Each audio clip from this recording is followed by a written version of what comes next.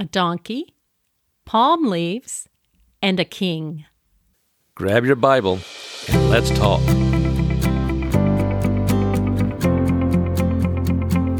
Welcome to the Bible, Glitter and Glue podcast, where Bible study and thought-provoking conversation lead to creative teaching. Now, here are your hosts, David and Mary Nelson. Well, David, now that we have our Bibles, how about we read this passage today? Okay. It's from Matthew chapter 21, verses 1 through 11. Jesus and his followers were coming closer to Jerusalem, but first they stopped at Bethphage, at the hill called the Mount of Olives. From there, Jesus sent two of his followers into the town. He said to them, "Go to the town you can see there. When you enter it, you will find a donkey tied there with its colt. Untie them and bring them to me. If anyone asks you why you are taking the donkeys, tell him, 'The master needs them. He will send them back soon.'" This was to make clear the full meaning of what the prophet said. "Tell the people of Jerusalem, your king is coming to you. He is gentle and riding on a donkey. He is on the colt of a donkey." The followers went and did what Jesus told them to do. They brought the donkey and the colt to Jesus. They laid their coats on the donkeys, and Jesus sat on them. Many people spread their coats on the road before Jesus. Others cut branches from the trees and spread them on the road. Some of the people were walking ahead of Jesus. Others were walking behind him. All the people were shouting, "Praise to the Son of David. God bless the one who comes in the name of the Lord. Praise to the God in heaven." Then Jesus went into Jerusalem. The city was filled with excitement. The people asked, "Who is this man?" The crowd answered, "This man is Jesus. He is the prophet from the town of Nazareth in Galilee." What an exciting day. The king has arrived. Jesus had been in and out of Jerusalem many times, David, but on this day, it is such a dramatic entrance. What's up with that? It is. Some people enter a room, others make an entrance. Here is an entrance. Yeah, this is the climax of his whole ministry. It's been building up to this point. His ministry now has come to an end. His whole life has been brought up to this point. And so we're almost to the climax of the story of Jesus. Things are going to really heat up now as he enters this last week of his life, which is called the Passion Week. This Passion Week begins with this dramatic and this symbolic entry into the city of Jerusalem. Well, when you say symbolic, you can read this on one level as a very interesting event, but the symbolism here seems to me like it points all the way back to the Old Testament. This is not just a little symbolic. There are layers and layers, once again, to what's being said. Well, yeah, Jesus' whole life is a fulfillment of the story of Israel.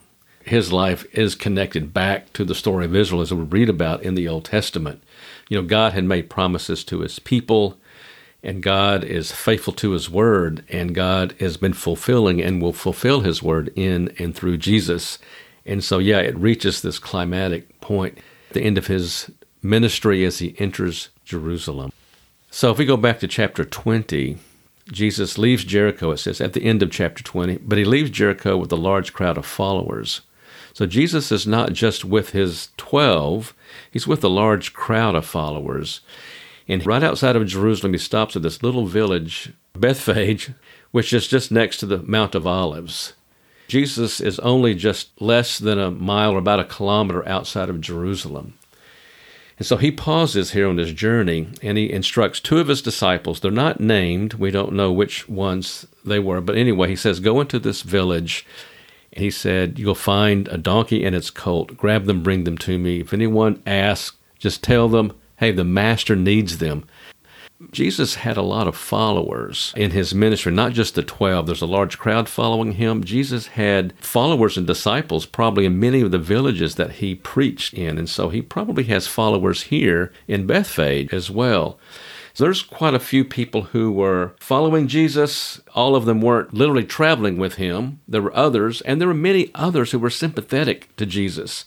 So I think that sets the stage for what we're going to be talking about, how Jesus enters Jerusalem.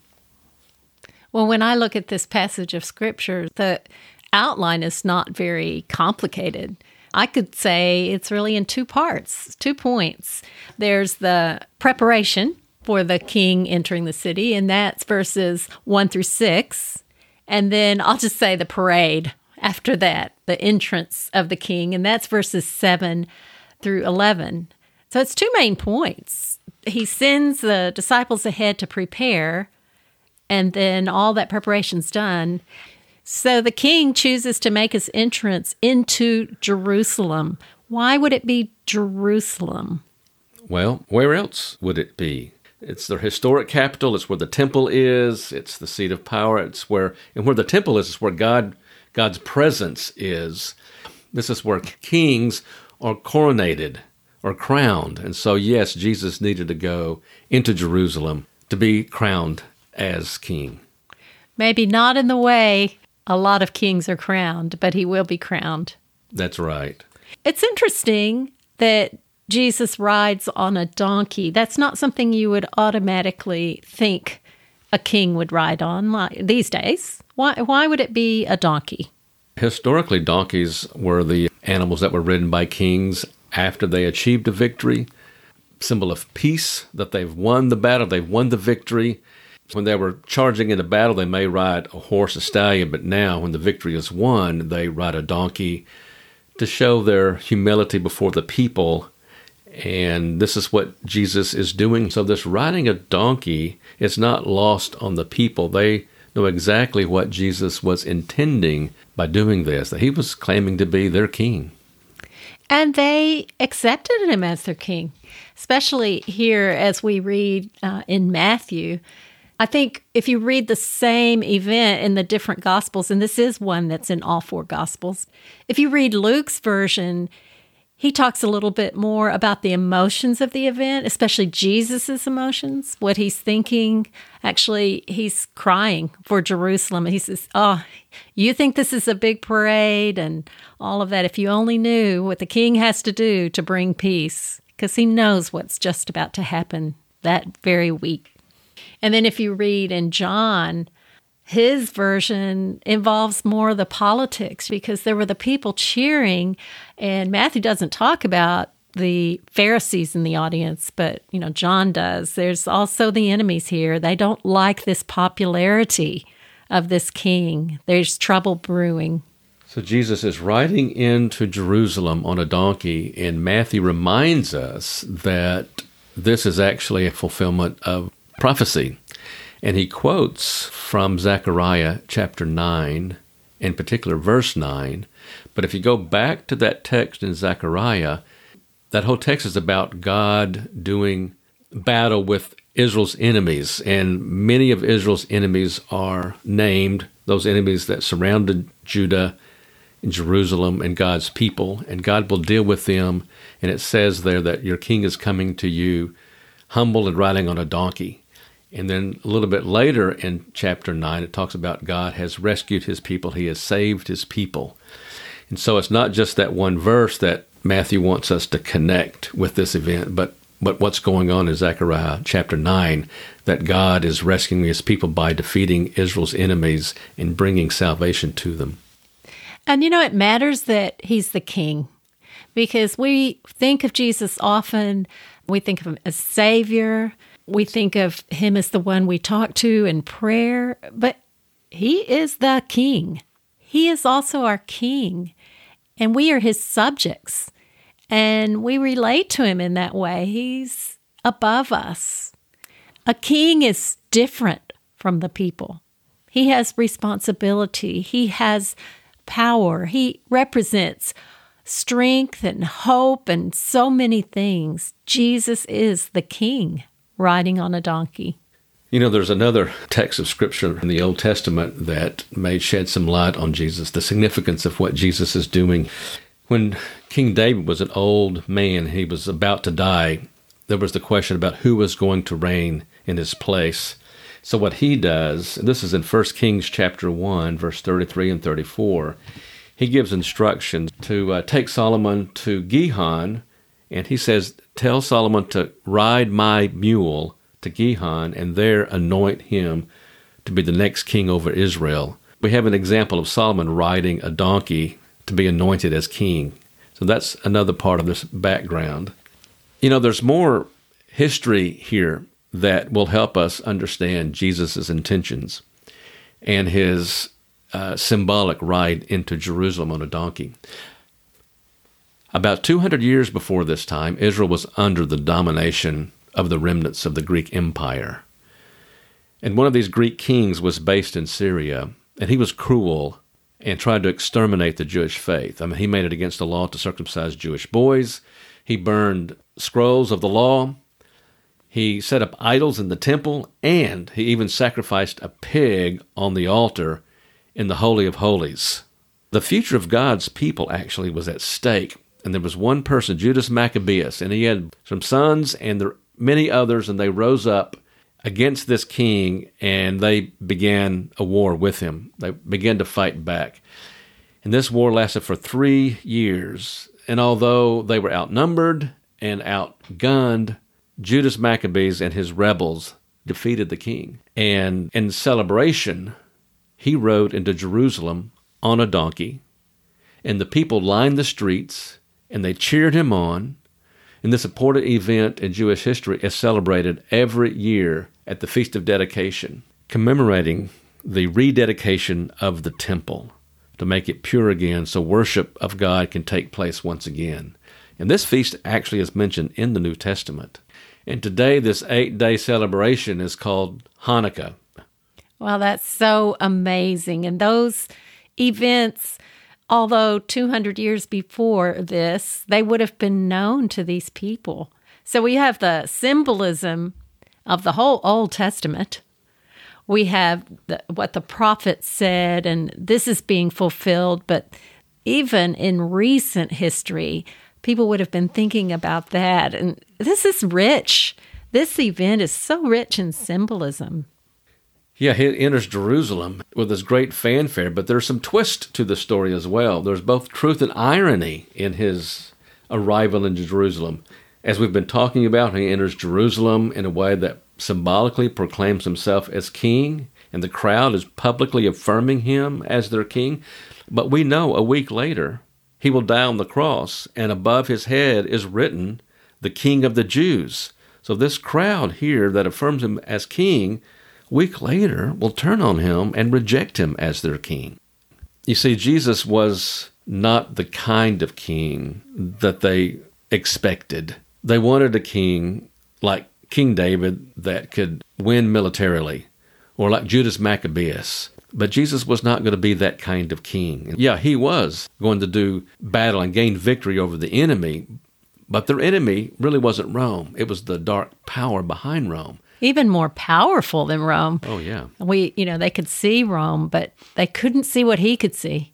He could see the true enemy, and he knew he had the power to conquer that enemy. But here, on this day, they're claiming him to be king.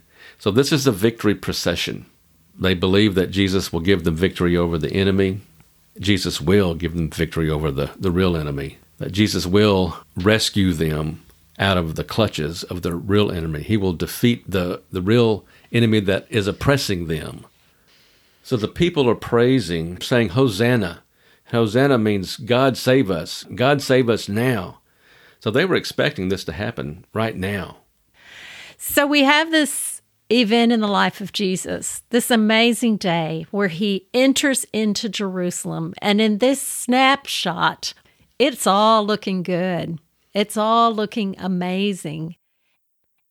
I want to go away from this scripture, this story, thinking about Jesus as the King of Kings. And I want to do that thinking for myself and think how I am a subject of the King. But David, as we teach, there are so many rich lessons that our students can learn from this passage.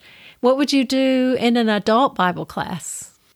Well, one thing I would do is in a class, read the story and then ask the class to name all the characters in the story and to note or to say what they did and or what they said. So if you were teaching the class, you would ask this question to the class and let them tell the answer. Someone will say Jesus. Of course, he's the main character in the story. Then there are the disciples. There's no named disciples. What did the disciples do? They followed Jesus. They obeyed him in getting the donkey. And then there is the crowd. That's another character. I mean, the crowd can be a character itself. And they're shouting. They're spreading their cloaks and branches, and they're confessing Jesus as king. And there's others in the crowd who are confessing Jesus as this prophet from Nazareth in Galilee. But there's one other character, actually, in this story. It's the donkey. This donkey doesn't have a speaking part, but the donkey is there. It's not a major character, but the donkey played its part. And I guess the question you can ask, when God calls you, do you play your part or not? Just think about that. So that's one question that we can talk about. This story has many things that can challenge us. So I would ask the class, who is Jesus? That's a simple question, and often we think, oh yeah, we know who Jesus is. But these people thought they knew who Jesus was too. They were proclaiming him to be king, and they were, but they weren't doing that a week later. So we asked the question, who is Jesus? And perhaps you will get several responses in the class. Perhaps someone will say, well, he's my Savior. That's true, that's right, but this text affirms Jesus to be king. I would ask, what is different about confessing Jesus as Savior and confessing Jesus as King? And what difference would it make to you in your life? What difference would it make to you in how you make choices in life? Confessing Jesus as Savior and confessing Jesus as King. And one other thing, how far are you willing to go with Jesus? Just part of a procession into the city with all the rah, rah, rah? Or are you willing to go with Jesus all the way to the cross? What stage are you at with Jesus? So those are a few questions and challenges from this story that I would talk about in an adult class. So Mary, what about a children's class? I'm sure you have several ideas that will help the story come alive to children. Can I go back to your adult class for a minute? Because I think this could work for children and adults. Here in New Zealand, we're a Commonwealth country. And so one thing that's been on our minds a lot is the coronation of King Charles, the King of England, because he is our king as a Commonwealth country. And, you know, that's been on people's minds. So there's an opportunity to talk about something that is on people's minds and draw some comparisons. It was a big event, the coronation. A lot of us here in New Zealand, that happened late at night, so we had to stay up very late, early into the early morning hours to watch the coronation. But there are so many rich things that you can talk about. It's nothing on the level of Jesus as the king, but I thought it was really interesting. Both of us noticed when King Charles got out of the carriage, walked up the steps of Westminster Abbey, he was greeted at the front not by another king, not by the head of the whole Church of England. He was greeted by a child. And both of us thought, this is amazing. A child greeted him. And did you write down, David, what he said? I did. I thought it was interesting that he was the only person in the whole ceremony that had his lines memorized. Everyone else was looking at cue cards. He says, as the children of the kingdom, we welcome you in the name of the King of Kings. And that's how the whole ceremony began. So in all that pomp and circumstance, and there were a lot of kind of religious connotations to that ceremony, but isn't it amazing the humility that was expected of this king. He came not to, in the one sense, lord it over the people, but to serve the people, and that was represented by a child. So I think that would be a great discussion, what that means. So that's adult class, but it's also, of course the children think that's pretty amazing that a child got to begin the whole ceremony. So making it real like that, making it relate to what's going on in our world around us, that's so important in Bible class, because these aren't just stuffy old stories in a dusty book. These were actual events with actual people and even animals in this case. So I want to talk about that with the kids and make sure they understand this really happened. There, of course, are a lot of crafts and activities you can do just because they're fun and they will help the children remember this.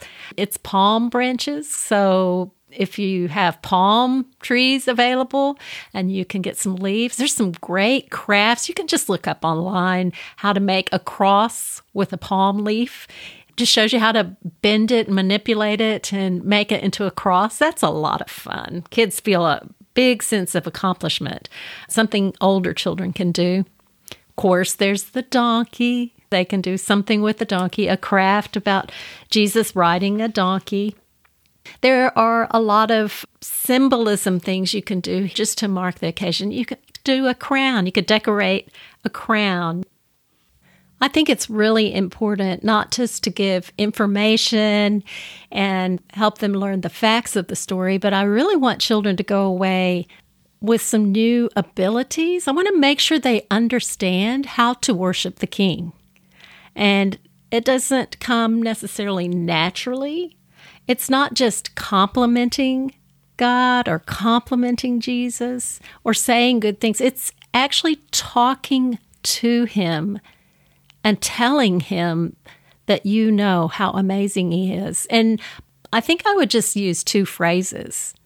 And I would say, Jesus, you are, I might even write that on the board, Jesus, you are blank. And then the next sentence, because you blank. And then we'd fill in the blanks. So we'd practice. So I'd start them off. Jesus, you are strong because you stopped a storm. Jesus, you are holy because you appeared on a mountain with Elijah and Moses. Jesus, you are so loving because you helped people that were sick. I think I just continue that, and we could go around thinking of all the things we could to say to Jesus and to say to God about how amazing they are. That is worshiping the King. That is recognizing His powers and His abilities. And that's something that they can learn to do because they can do that in their prayers, and it will bring a richness to their prayers. So I think that would be a really good one. This whole event in the life of Jesus is a good reminder to me about Him being a king and putting me in my correct position as His subject. I relate to Him in awe that He is the king. He is above me. And I serve Him. It's not the other way around, that He's here to do what I need all the time. I also worship Him. This means a lot to me. And I hope that you, in this study and as you read this passage, that you can feel those same things and that you'll want to share them with adults or children that you're teaching. And may God bless you as you speak into the lives of adults and children. Thank you for listening to the Bible Glitter and Glue podcast. Subscribe now to listen to new weekly episodes and visit missionbibleclass.org for more free resources to help you share God's Word with children.